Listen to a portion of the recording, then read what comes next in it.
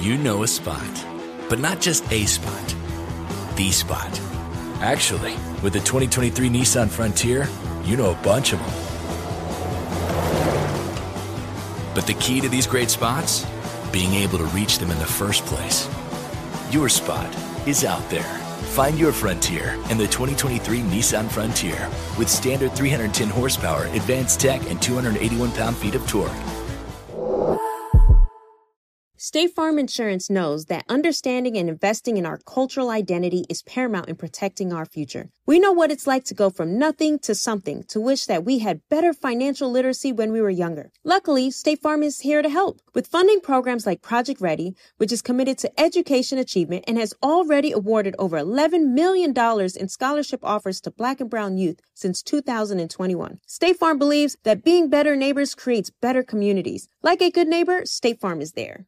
My dad works in B2B marketing, but I never really knew what that meant. Then one day my dad came by my school for career day and told everyone in my class he was a big MQL man. Then he just kept saying things like, the more MQLs, the better, over and over. My friends still laugh at me to this day. I think it means marketing qualified lead. One thing's for sure, I'll be known as the MQL man's kid for the rest of my days. Why couldn't you just be a fireman or a lawyer? Why? You ruined my life, Dad. Not everyone gets B2B, but LinkedIn has the people who do. And with ads on LinkedIn, you'll be able to reach people based on job title, industry, likelihood to buy, and more. Start converting your B2B audience into high-quality leads today. We'll even give you a $100 credit on your next ad campaign. Go to linkedin.com/customer to claim your credit. That's linkedin.com/customer. Terms and conditions apply. LinkedIn, the place to be, to be. Afrotech 2019, Oakland, California. Angelica Nwandu of The Shade Room is on stage talking with Blavity editor Lily Workner about how her company came to be such a pop culture powerhouse.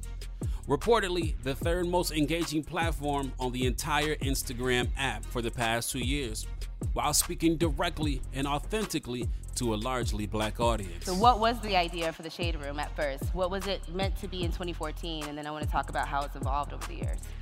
It was meant to be just a side little business. That was the most that I had wanted from it. I thought I was gonna have like 100,000 followers, and that was the most. Like, I didn't see much. It was just a plan B. And so I didn't know how to make a website. So I was like, well, I think I was watching some motivation video that was saying, you should start right now on your dreams, don't delay. And so I was like, okay. So I was like, well, how do I start right now? So the only thing I could do was open up an Instagram page, because that's all I knew how to do. I didn't have any money to pay a a website designer. And so I opened it, and a week later we had 10,000 followers, and I knew from there, I was like, oh, it's rolling. Hold up. In 1 week, the week you launched, you got 10,000 followers. Yeah. Wow. Thank you. Yes, okay. Deservedly. And right now, years later, she has 17 million followers, okay? Because that deserves a round of applause. Thank you. But that is, a significant number of followers to acquire within 1 week of launching a new platform, right? So tell us about what that beginning was like. What was that first week like, and how did you acquire that? So the first week I opened the page up, I made a little logo, you know what I mean? And I started doing what I love to do. I just started instead of telling my friends, I was telling them. Like, girl, do you know what Chris Brown did? He did this. You know what I mean? I'm like, oh guys, this is what's going on. Like, everything. And then the first day it was 300 followers, and I DM'd all of them. And I had conversations with all of them. Even to this day, like, if you DM The Shade Room, you'll get a response. Like, we try to respond to every DM, because it's so important, building that relationship with your audience. But I would DM all of them, and so they got personally invested in me, because they were like, we're doing this together, we're building this together. You know what I mean? Like, she is talking to me, I'm giving her content, she's posting it. I kind of have control over this platform. And that wasn't something that they felt like they had before. And so, after that, talking to them and building this relationship, they took it upon themselves to want to promote this. They were like, y'all better follow this. Go, like, they would do it, because they felt like ownership of this platform. I'm Will Lucas, and this is Black Tech, Green Money. I'm going to introduce you to some of the biggest names, some of the brightest minds, and brilliant ideas. If you're black in building or simply using tech to secure your bag, this podcast is for you.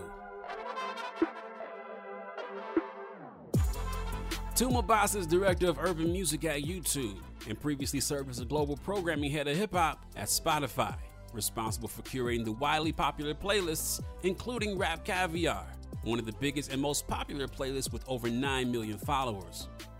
I asked Tuma about the opportunity black creatives have to capitalize on the global audience of the African diaspora, and if too many of us are missing out. I think tech, a lot of times you hear the word scale a lot, right? And whenever I hear the word scale, it reminds me of when I was in TV and you'd hear about hits. We need a hit. Is this song a hit? Is this music video a hit? Is this show a hit? So in tech, we talk about scaling and getting as many, like reaching as many people, or the ability to scale. And I think in that kind of not umbrella, but a blanket, you know what I mean? Sense that we fall in that, but I don't think that we're specifically in mind. I've never seen that. I've never been like, you know, like only when they're talking about things like diversity. You know, that's the only time I ever think we're ever in mind. So I think by default, because we're part of the global population, you know what I mean? And yeah, so that's So I think about, you know, when I see people who are building applications and they're building, you know, these technologies, you know, I wonder if we consider that there is an audience beyond the States that could be potentially customers or downloaders, users of our applications. Yeah, but I'm being theoretical. Who thinks about us other than us? And I don't think anyone's thinking about us. They may be thinking about us in terms of not offending us or being including us, but I don't think. I think the only people this isn't something scientific or research. This is just through observation, anecdotal. Is the only people who think about, let's say, black people or global black people are black people. So the thing is this. So I think that the spirit in which we think about us is more important than who is thinking about us. You see what I'm saying? And I don't think we should care, to be honest with you. I think it's about us taking care of each other, informing each other, building applications for each other. And then the same way somebody builds an application in, let's say, Korea or in India or in Switzerland, and then they hope that the whole world catches on, or they hope that America catches on, or they hope, you know what I mean? China, you know, we were seeing TikTok is like huge. It originates in China. So they hope that the rest of the world catches on, et cetera, et cetera. And I think we should have the same approach. That's good. And in hip hop, in music, that is the approach, by the way. Yes. In music, that is. In music, like, okay, let's get the streets. Let's get the, you know what I mean? Let's get the South, or like, and then if it blows up, that's great. Like, that's amazing. But if it doesn't, it still means something to like the core base, you know, the black people, or same thing in Jamaica with dancehall.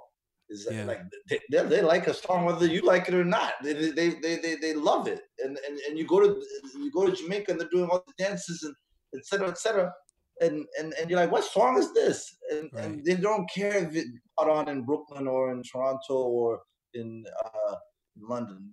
They like the song. So it's the same thing for us in tech. It's like, hey, we build stuff and then we hope that everyone catches on, and we hope that it goes global, you know. Yeah, I mean, that's so good, because I remember seeing, I think it was Tyler Perry on Black AF, the show on Netflix, and he was saying, like, look, I don't make products for people who are not in my core demographic. I make plays and TV shows for really black women, and maybe everybody else catches on, but I don't care what the critics say. I made it for my audience. And I think from a creativity perspective, that's the best way to do it, because then you don't get caught up, and then you don't lose the original attraction or essence of what you do. That you remain consistent because you're not trying to please too many people, et cetera, et cetera. And so I love that. yeah, I love that approach, and I respect Tyler Perry for that mindset. You know. Beautiful. So there's this conversation about getting a label deal that helps me potentially go fast. It's like kind of like getting VC money. You know, if you're building technologies, like getting a deal potentially helps you go faster and it gives you the infrastructure. But in the meantime, you're likewise sacrificing some ownership of that thing. Conversely, me going, building something out of my pocket, me bootstrapping, or me going direct to YouTube or TuneCore or CD Baby and distributing myself, I sacrifice a little bit of that built-in support, right? And so how do you see this evolving for people who decide to take their product direct to consumer? The thing is when you decide to take product direct to consumer, you're doing more work. When you make these deals with these record companies or distribution companies, you're teaming up to become partners, and they do a lot of the heavy lifting, whether it be marketing or radio promotion or delivery to DSPs, etc. It's a partnership. How much you actually sacrifice depends on how much leverage you have, Mm-hmm. and the terms of that partnership. So you don't necessarily always sacrifice. There's a lot of people who maintain control. I know Nipsey Hussle had like a joint venture with Atlantic, which is a major label, but he maintained a lot of maintained a lot of control in terms of the decision making, in terms of timing, in terms of so much. Like, right? It was a partnership. But because he came in with leverage, not everyone comes in at the same stage and has the ability to negotiate that type of autonomy or influence on their project. So there are people who do operate like independents within those big label systems, and then there are people who are independent, but they don't act like an independent, like in terms of the do-it-yourself. There's something else. There's another force behind it. That's controversial, though. I don't want to. Seeing our communities grow and thrive is something we care deeply about here at Black Tech Green Money. State Farm Insurance also cares about the growth of Black communities. They're actively investing in programs and initiatives that help provide financial literacy, give early career advice, and grow Black-owned businesses, thus leading to generational wealth, which helps protect the future of our communities. We want to build a future that we all can be proud of. State Farm understands that representation alone doesn't equate to authenticity.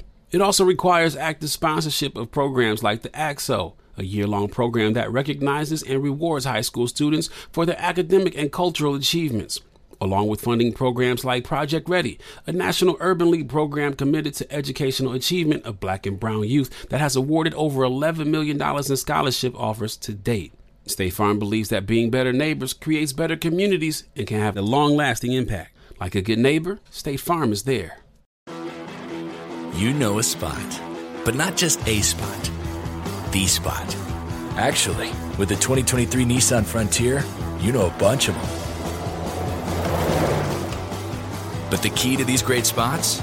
Being able to reach them in the first place. Your spot is out there. Find your Frontier in the 2023 Nissan Frontier with standard 310 horsepower, advanced tech, and 281 pound-feet of torque. How do we level the playing field for all entrepreneurs?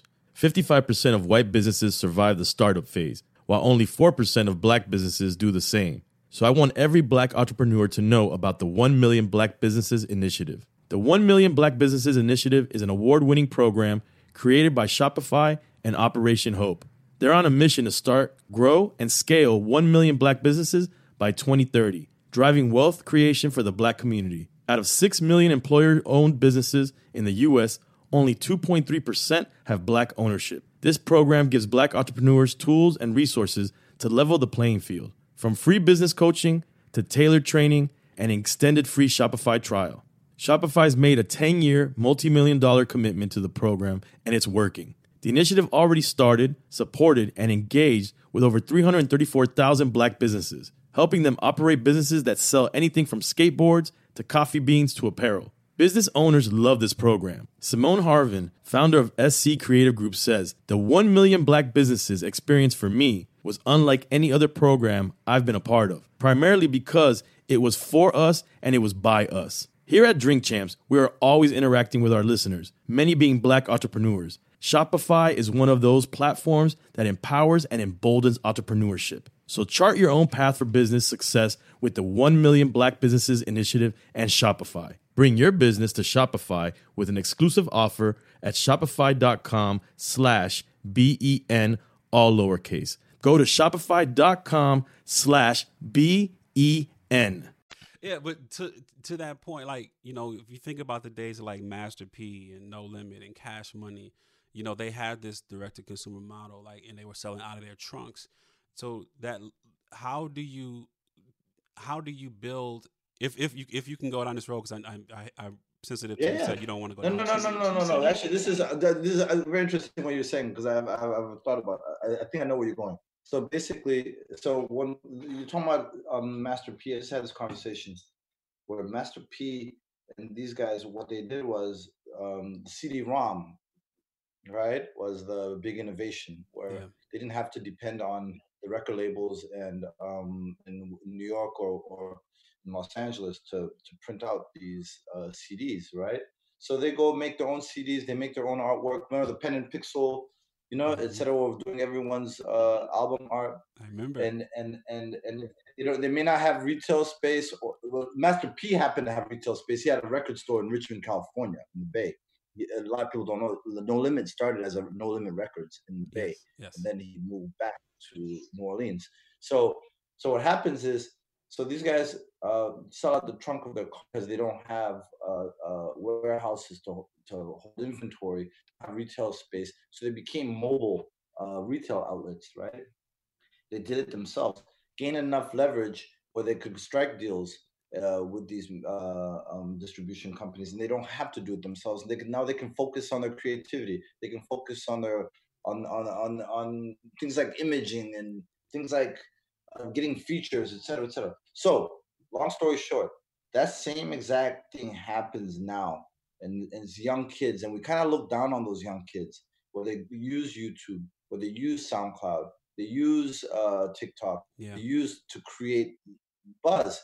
And it's the same as the CD-ROMs. Like, okay, now all I need to do is get my music out there to create, to build an audience. Because what Master P and them and Cash Money had was they had an audience. Whether it was Juvie or UNLV with No Limit, and Master P with himself and True and Silk and C Murder, you know what I mean, et cetera, et cetera. They had audience. And that's why these other the priorities of the world and the universals of the world did these deals with these guys, right? Like, so the thing is, it's the same exact thing happening on the web now.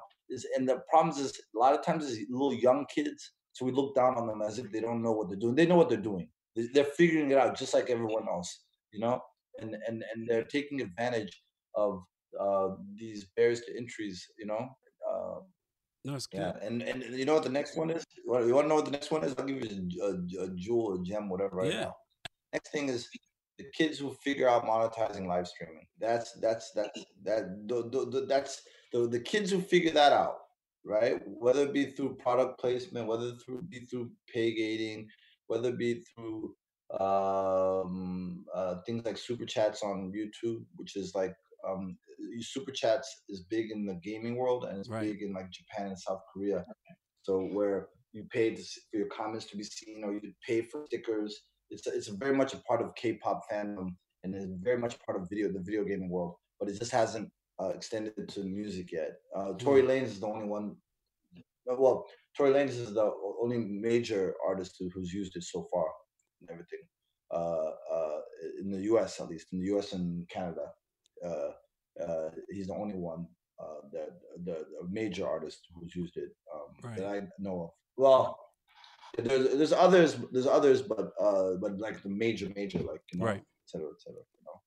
So I think about it. So everybody's live on Instagram. Every time I pull up my Instagram, everybody's live, right? And everybody has, you know, videos on YouTube, and everybody's an influencer or wants to be an influencer. But you said before in a different interview, like it's not enough to work hard anymore. Like you have to decommodify, right? And In Yeah, your exactly. Yeah. in your You said it experience, better than me.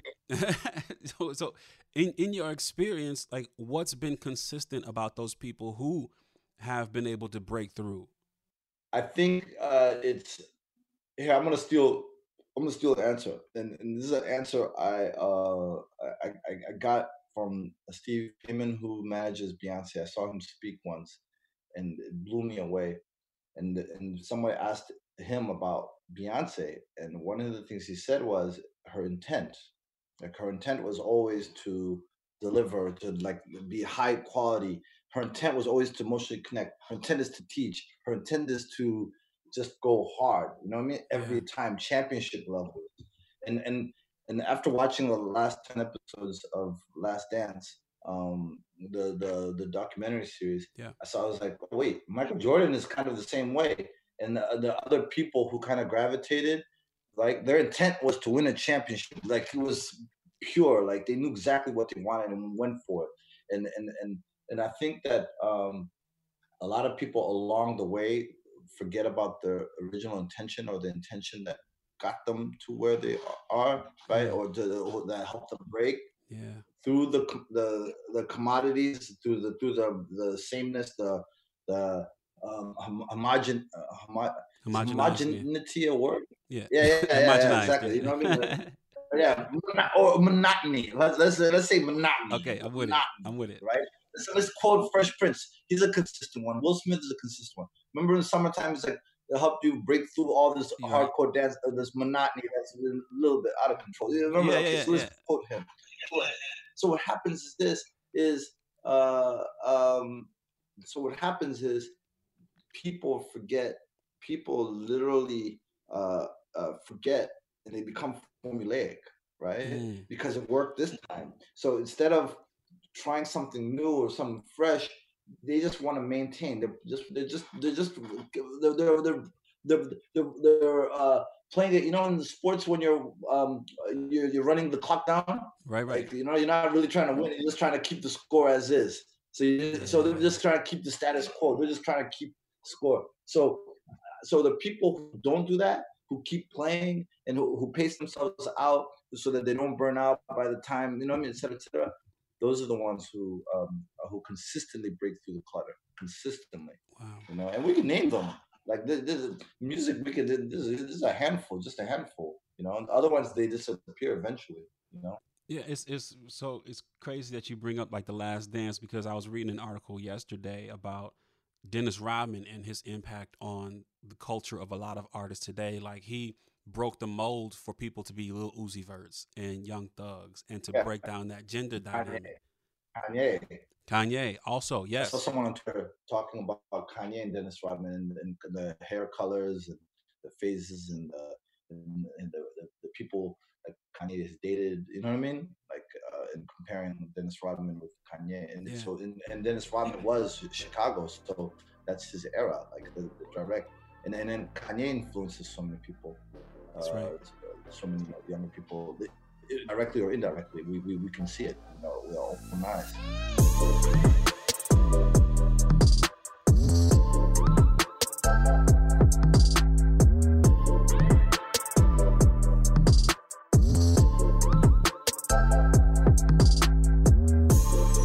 We often talk about the lack of equity creatives realize from placing our work, whether it be our music, our dance, our jokes, or hot takes on social media platforms. And in return, don't get the ear of those companies that capitalize on our contributions. I asked him about how Black artists and techies alike can monetize our creative genius. I think the burden is on us. You know what I mean? Like, because we build these platforms and we're content with social capital. You know what I mean? So, which is likes and followers and you know what I mean, et cetera. And people seeing this and saying, calling that one the influencer, et cetera, et cetera. I think portability is a big thing there. Are you building the messaging and who you are or what you stand for, just the same as a brand? Is that portable to other platforms? If I go to another place that also has the same amount of attention or whatever, am I gonna have an equal? Yeah. One of the things I used to do, I used to get in the heads of artists back in the day, they're big on another platform, like, oh, okay, are you doing well on there? Let's see how you do with the big boys over here. This is the pros. And if you have enough influence or connection with your quote unquote followers that they migrate to another platform you're at. If your call to action is, hey, come support me here, or come listen, and it's the same thing. It's the same thing with so how you handle this. If you're just showing your ass and you get all these followers, or you get all these thing, is you're gonna have to show your ass at the other platform, et cetera. But if if people are actually connecting with you and the buy-in is with you, right? Then they'll be like, hey, I want whatever, whether it be inspiration, whether it be comedy, whether it be great music, whether it be intellect, like I'm getting that from this, and I want that, so I will go. You know what I mean? Yeah. And that's how people monetize. To be honest with you, that's how people monetize. Think about it: is I'm giving you these great mixtapes for free, for nothing. Right. And when it's time to formalize, when I'm putting out an actual body of work that's put it in production, et cetera, or I'm going on tour, I'm testing your willingness to pay. Okay. Right. And I'm hoping that I've done a great job in giving you the love, right? Like the love meaning no out of pocket price. You know what I mean? No out of pocket price. And when we're put in a situation where you do have to pay, we're gonna find out who the real revolutionaries are. Like, you know what I mean? Like to quote Bob Marley, like we're gonna find out who's really willing to pay, who's really. I always use Lil Wayne as an example. Who's a real Lil Wayne fan? Because I thought he mastered that freemium model, the freemium model. You know what I mean? Yes. He mastered that. He mastered that when back in the day when he did all those Carter droughts and Gangsta Grills. He mastered it so well. So it's like, okay, now, so the equity is not necessarily having equity in the platform, but having brand equity that you are whether it be your brand or your service or your product, that it creates a connection or a relationship that your audience or followers or stakeholders are willing to migrate to another platform. You see what I'm saying? And that's the real test of a brand, State Farm Insurance gets it. Representation alone doesn't equate to authenticity. State Farm understands and wants to help protect our communities by investing in our future, building off the hard work our parents have done before us. We all are looking to create generational wealth so that our families and generations behind us have a better starting point than we did. That begins with financial literacy. State Farm helps fund programs like Project Ready, a National Urban League program committed to the educational achievement of Black and Brown youth. To date, participants have been awarded over $11 million in scholarships offers as a direct result of contributions from State Farm. At Eating While Broke, we hear inspiring rags to riches stories on each episode from our guests, but with State Farm, you can begin to write your own success story. State Farm believes that being better neighbors creates better communities and have a long-lasting impact. Like a good neighbor, State Farm is there. You know a spot, but not just a spot, the spot. Actually, with the 2023 Nissan Frontier, you know a bunch of them. But the key to these great spots? Being able to reach them in the first place. Your spot is out there. Find your Frontier in the 2023 Nissan Frontier with standard 310 horsepower, advanced tech, and 281 pound-feet of torque. My dad works in B2B marketing, but I never really knew what that meant. Then one day my dad came by my school for career day and told everyone in my class he was a big MQL man. Then he just kept saying things like, the more MQLs, the better, over and over. My friends still laugh at me to this day. I think it means marketing qualified lead. One thing's for sure, I'll be known as the MQL man's kid for the rest of my days. Why couldn't you just be a fireman or a lawyer? Why? You ruined my life, Dad. Not everyone gets B2B, but LinkedIn has the people who do. And with ads on LinkedIn, you'll be able to reach people based on job title, industry, likelihood to buy, and more. Start converting your B2B audience into high-quality leads today. We'll even give you a $100 credit on your next ad campaign. Go to linkedin.com/customer to claim your credit. That's linkedin.com/customer. Terms and conditions apply. LinkedIn, the place to be, to be. I was talking to a friend, and we were talking about like how George Lucas knew with Star Wars that the content was just the gateway to get you into this whole rabbit hole of products and other experiences. And so I don't know if you've been to Disney World, Disneyland, but like, it's like when you go to have the experience of, you go, let's say the Frozen Castle, you go into the Frozen Castle to meet with one of the princesses, right? And as soon as you walk out, they've got a toy there for you to buy. So the movie is the gateway to get you to go to the experience. The experience leads you to buy the product. And so the content has always been like the gateway since people like George Lucas have innovated on that concept. I wonder if number one, if you agree with that philosophy, but number two, if you do, how does the work you do allow creators to monetize their artistry? Well, the work I currently do, the work I've done, or the work I do. Just talk about your experience overall. Okay. I can talk more in the past because the work I do now is a little bit different in terms of it's more of enabling or empowering through information or access and best practices, letting partners know or letting people internally. So I call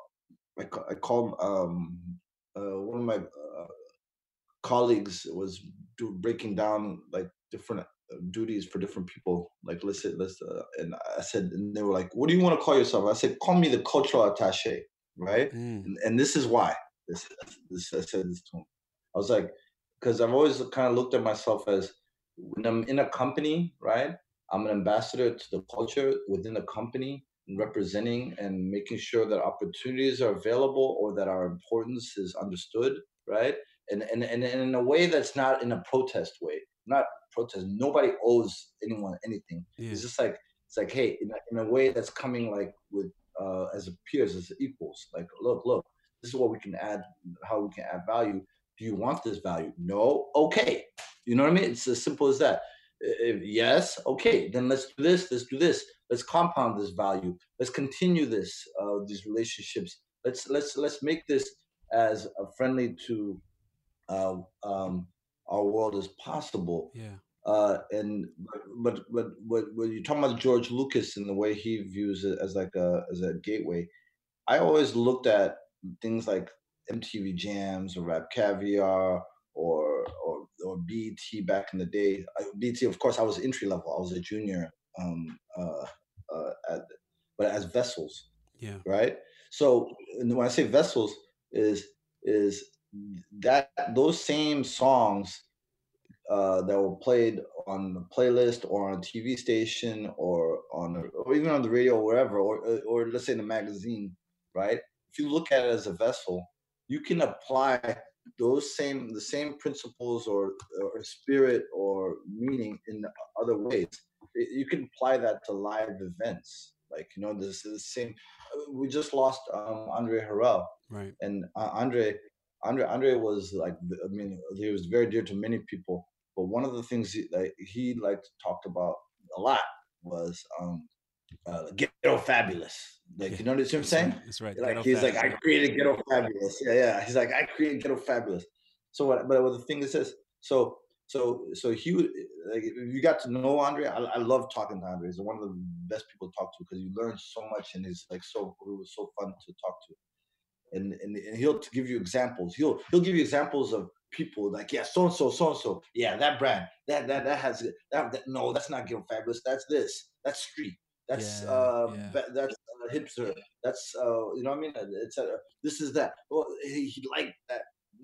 So what happens is this. So what you're talking about George Lucas, and I'm talking about all these other platforms, because that's what these are. These are platforms. What you do with it is what determines how people connect with it or react to it or reuse it or build on it, or because you're asking people for their time and their attention, Yes. So what happens is So what George Lucas is talking about is if you have, let's say, a playlist, but those same artists, those same songs, you can also do live shows.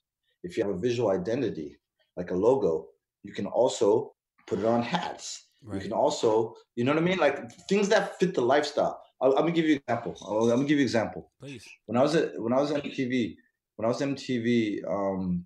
so if you remember, MTV Jams used to have horrible commercials. These like Cash for Gold and Pillow Pets, et cetera, right? Right. Horrible, like horrible. It used to cheapen the brand. They're like you put it on mute as soon as those commercials came on. You know what I mean? Put on mute. They were called direct response. And one of the things that I remember when Wiz Khalifa and Currency started coming up, and the whole Wake and Bake thing, is I remember thing, and I pitched it. It got shot down. Is like we make our own kind of products that direct response that you can call a 1-800 number to call, etc. You know what I mean? And make money off of that. So I remember bringing Big Spray. Do you know what Big Spray is? No, I don't. Big he used to own these mixtape stores in Atlanta, right?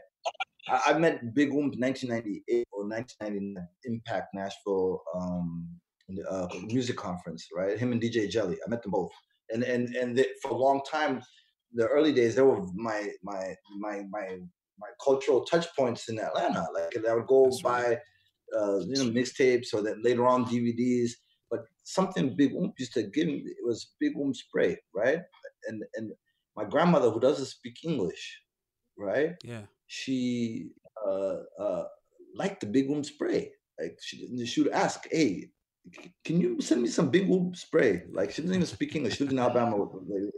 My parents live in Alabama, and my uncle and aunt and stuff. So she stayed with my uncle and aunt in Alabama.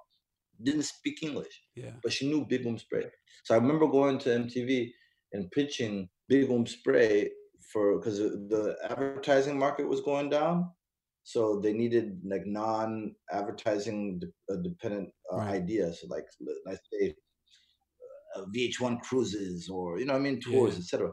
And I pitched Big Spray. I was like, yo, like the Big Spray, and the reason, and here it's all coming full circle. The Wiz Khalifa Currency thing, is people used to use it to spray to kill the odor of weed. Oh wow! Right, and then this is before weed was still a little bit taboo. It wasn't as normalized as it is now, or as legalized as it is now. This is so he had Febreze before Febreze. Yeah, but I mean that's what people used it. I don't know if that was his original intention, but people used to use it like in the car, or in the bedroom, or if you could use it for the bathroom, it would kill the odor. Yeah. So I was like, I told him, I was like, yo, look. If you can get rid of some of these direct response, horrible infomercial feeling commercials, and we make our own promos, and we sell products that fit the culture, like Big Spray, right, and use spokespersons like a Currency or Wiz at the time, you know what I mean, et cetera. Then literally, I kid you not, we're going to sell a boatload of these things because we have an attentive audience, but we're polluting the channel with these irrelevant ads. Just and from them, they don't even care about the audience. They're just bottom feeding because these are the cheapest rates, because we're devaluing what's happening, because all you're basing your pricing and inventory is based on. Your pricing inventory is based on reach, because MTV Jams is only 20 million homes. So they were devaluing it based on reach, not based on influence, or not based on how dope it was, etc. And then they shut it down. They laughed at me, actually, to be honest with you. And I didn't have enough seniority in the room to make it happen. So I just let it go. But my whole point was George Lucas's approach is the same thing, where he was like, yo, there's so many different vessels. This can be a vessel, right? And all I need is the visual identity. You know exactly, this is a Yankees cap. You know what this means. Yeah. So that's what I'm talking about. So this is what you're talking about is what he's talking about Star Wars. Harry Potter did the same thing, where Harry Potter was a book. Harry Potter was a book. It was Halloween costumes. It was an experience. It was a movie. I'm guessing it was a cartoon, but guess who the most interesting, the person who just did it really, and she killed it, Michelle Obama. Becoming. Becoming was a book. Oh, Becoming was a yeah. Netflix series. That's right. Becoming was a tour. The tour. That's right. Becoming was a tour. And she's still on her Becoming blitz. She did it just as good as George Lucas or the Harry Potter lady. She's still doing these fundraisers with like D Nice, the Graduate With Me stuff on YouTube and all that stuff. You know what I mean? And she's still on the Becoming blitz. You see what I'm saying? So yeah, well, yeah. So that's all I was. I'm That's sorry. great. That's fantastic. That's fantastic. Yeah. No, I respect Michelle Obama. I was like, okay, she's getting paid. And she did this right. She sequenced this right too. You know what I mean? She hit the spot. She was doing like arenas in Edmonton, Alberta. You know what I mean? She went in. She put in her work. So you are director of urban music at YouTube now, and so but that's just the title. Again, you know what I mean? But so like the reason I bring that up is because how do we understand the value of our offering, recognizing that our perspective, like Jay's host said, like nothing moves without us, nothing. Yeah. And so if that's true, how do you see your role and people who are building things and people who are amplifying our culture?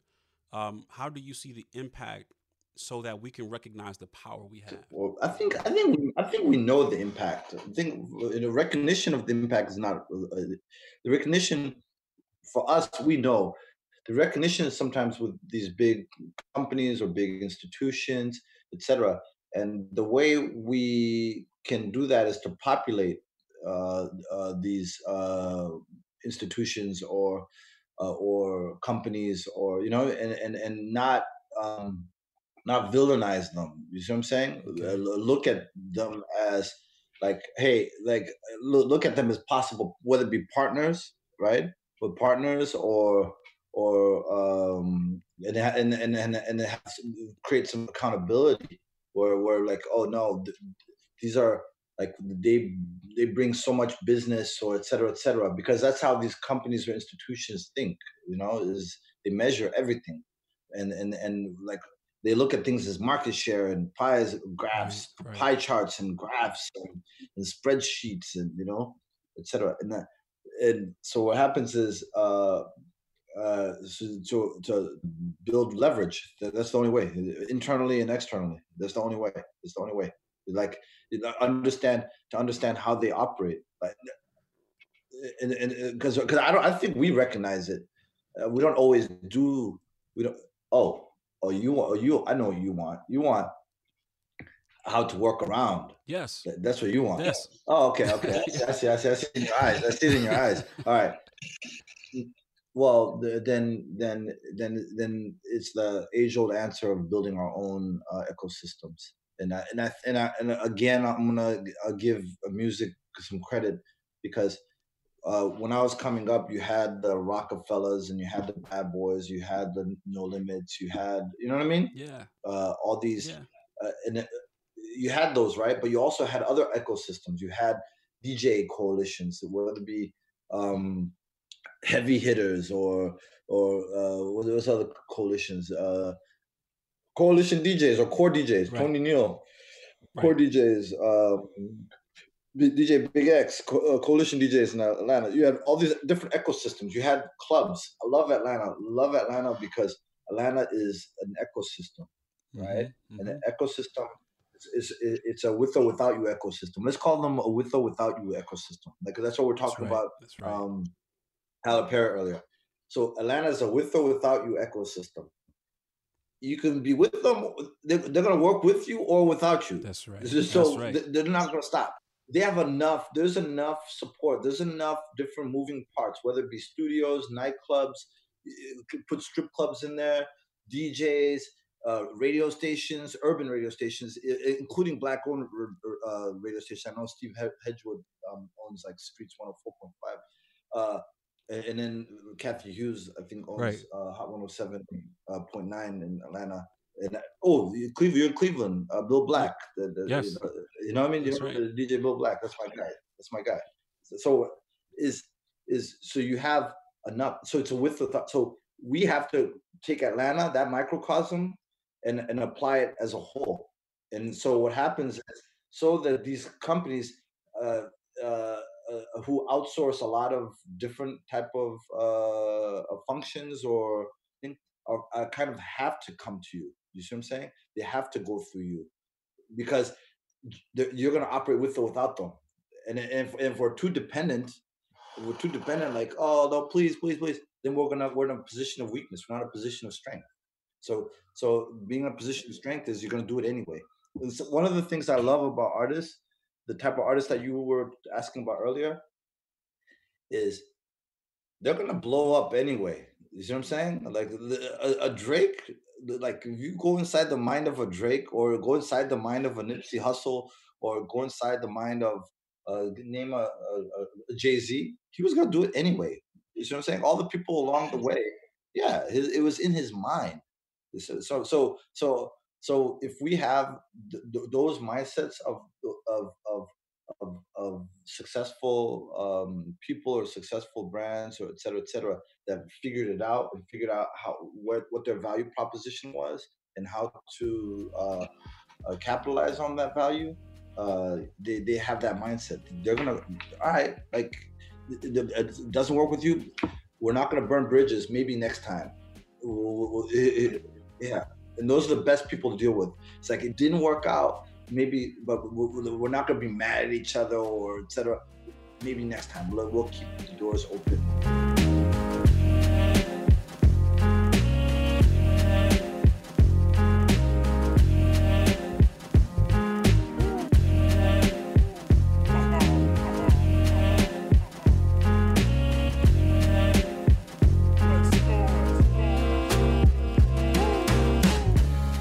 Black Tech Green Money is a production of Blavity Afrotech and is produced by Morgan DeBon and me, Will Lucas, with additional production support by Love Beach, Stephanie Ogbogu, and Raven Nirabor. Special thank you to Micah Davis and Sakara Savanyan, like the wine, and yes, that's his real name. Learn more about Tuma Basa and other tech disruptors and innovators at afrotech.com. Go get your money. Peace and love.